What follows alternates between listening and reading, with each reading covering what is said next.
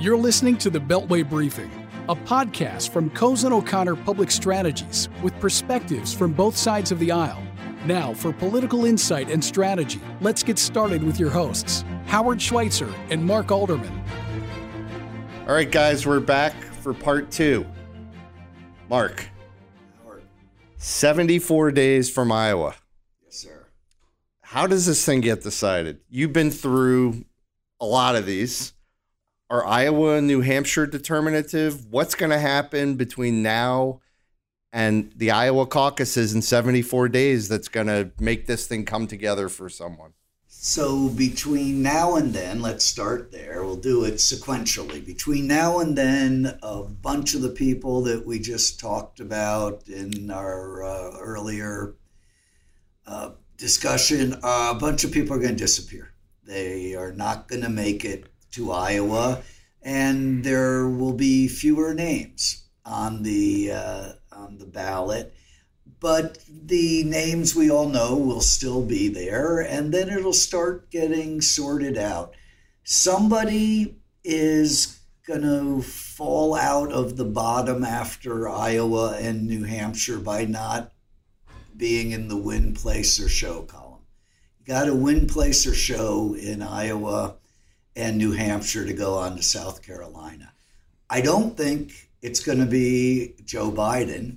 But were he to come in fourth or fifth in Iowa, fourth or fifth in New Hampshire, that would be bad. Firewall, South Carolina, and all that would still be a problem. Historically, candidates have to win either Iowa or New Hampshire in order to be competitive. I mean, every recent Democratic presidential candidate in the primaries has won one or the other, except for Bill Clinton. Right.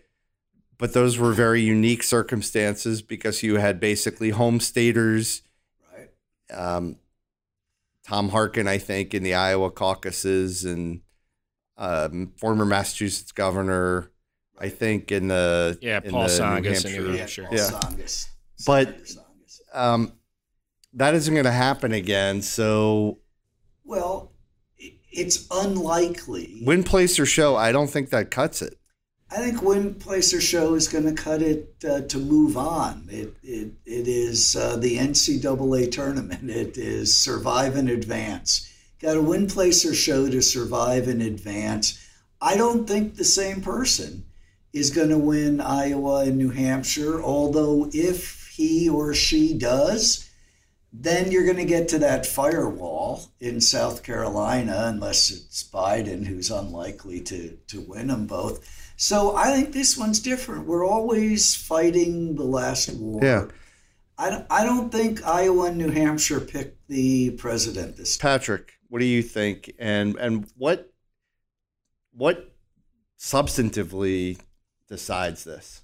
Yeah, I would say that I want to go back to the 1992 example, which was the only time in modern history where a Democratic nominee did not win Iowa or New Hampshire.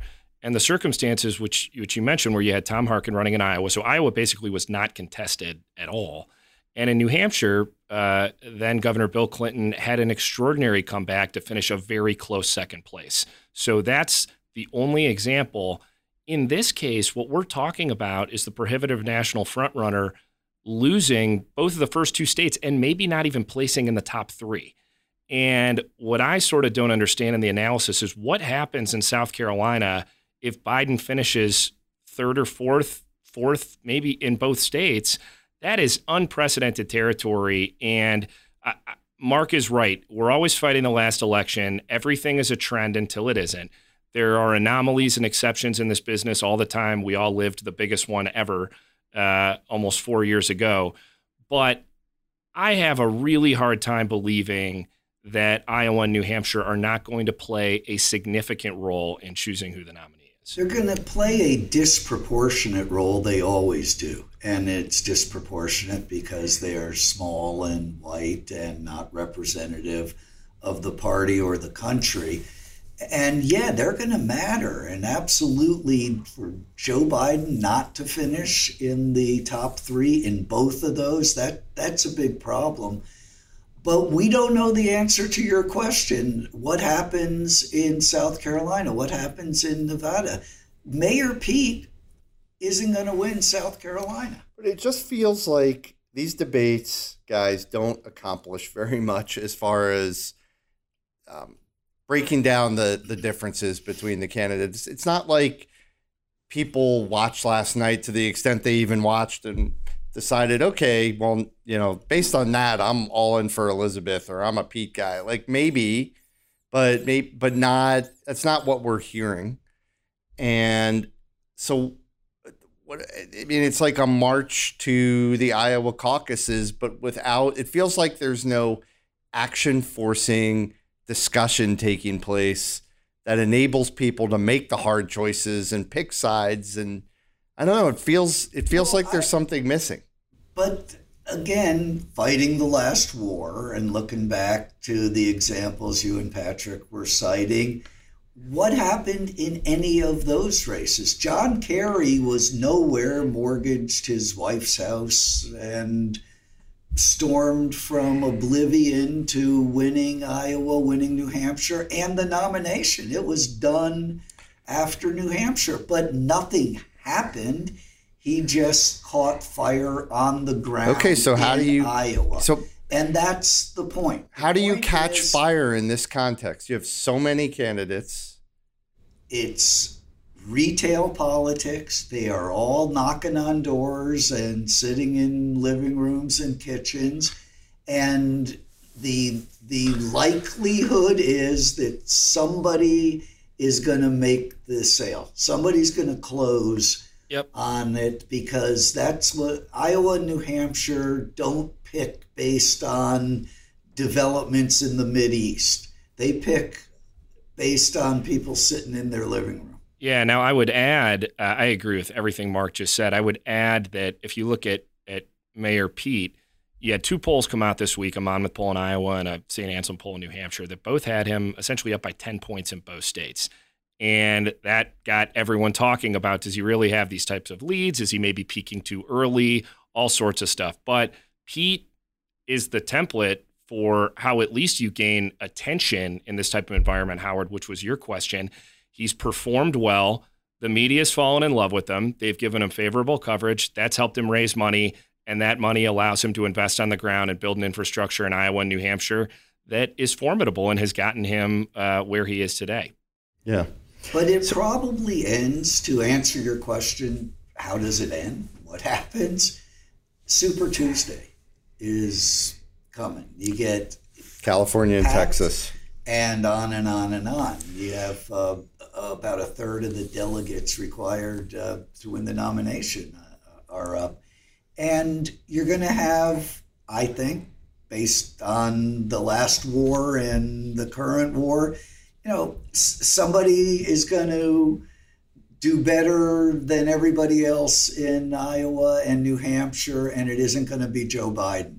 Somebody's going to do better than everybody else in South Carolina and Nevada, and it is going to be Joe Biden.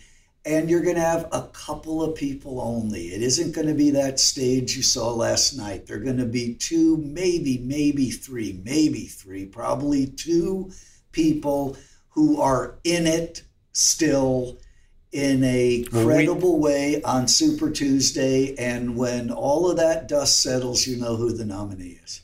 So, guys, let's pivot to impeachment, which is going on amidst all of this. And I don't know, just as a side note, everybody asks me, I'm sure they're asking you guys, is impeachment getting in the way of you doing what you do? And is it, Washington must be crazy? Yes and no. I mean, I said this before. It's like it's going on in town, but life goes on. I mean, it's a media fascination. I frankly don't think anybody outside of Washington, D.C., to the extent people are captivated by it here, kind of on a sensational level, and New York City, I don't think anybody cares. But with that being said, is it going to succeed as a political matter for the Democrats? And how do you think that impacts the primary? I'm hearing a lot of people say it was a terrible mistake. We never should have done it. The Democrats should not be pursuing impeachment. It's going to totally backfire. Not a terrible mistake. For one thing, it is the constitutional duty and responsibility of the House to take up impeachment under these facts. And as no, it's not. Yeah. It's a political process. Right. It is a political process. It's entirely discretionary. Unfit. Well, sure. But when confronted with crimes, high crimes and misdemeanors, but let's go to the politics, since you want to discount the constitutional. There's this oath of office thing that some people take seriously. Yeah, that's no fun to talk about, though. Let's talk about the fun stuff. But the politics, it's not going to matter. Everybody's already decided. Everybody knows he did it. Right. Everybody knows the House is going to impeach him. Yep. Everybody knows the Senate's not going to convict him. And it isn't going to hurt the Democrats, and it isn't going to help the Democrats. And it I agree. Well, no. Everybody knows how the movie. Right. That's why. Everybody knows the beginning, middle, and end of the movie. Correct. We don't know how it's going to impact things politically. This is that's all what this politics. Is for. Right. So tell us, Mark. It's not going to matter I agree. everybody's made up their mind. Yeah. I totally agree with Mark. Go for it, Patrick. No, Since you agree with me, I yield to Patrick. You hit it exactly on the head, though. And this is what's different about 1998 is that everyone knows the House is going to do it and everyone knows the Senate's going to acquit. In 1998, I do think there were some people who were surprised that the House actually went through with it. I think they were waiting to see if maybe something more would happen. Could they broker a deal on the censure? And they did it in a lame duck.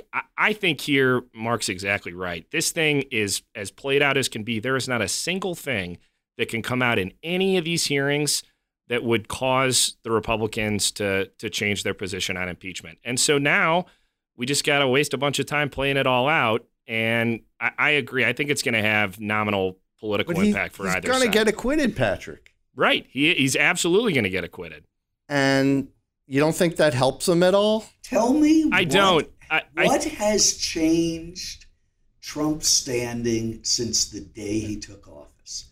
Sometimes he's up a little, sometimes he's down a little, but this thing is locked down. It's a tragedy for the country that nothing matters anymore and you can't change anyone's mind, but nothing has moved the needle, and nor will this. He's going to declare victory. He was acquitted. He didn't do it. 78,000 votes in Pennsylvania, Michigan, and Wisconsin. 78,000 votes. And it doesn't really matter that his approval rating hasn't moved. It doesn't really matter what we think. It matters what the 78,000 people that voted for him instead of Hillary Clinton think, because they're also going to decide this election. Right. And if they feel like this is a colossal waste of time and a colossal waste of government resources and a witch hunt, which he's going to make it out to be, they aren't even going to remember it come the election. Yeah, look at what we. Why would you take the risk? Look at why we already don't remember. I don't understand taking the risk. Everybody already doesn't remember Charlottesville. Everybody already doesn't remember Helsinki. Everybody already doesn't remember the Mueller report. Nobody's going to remember this.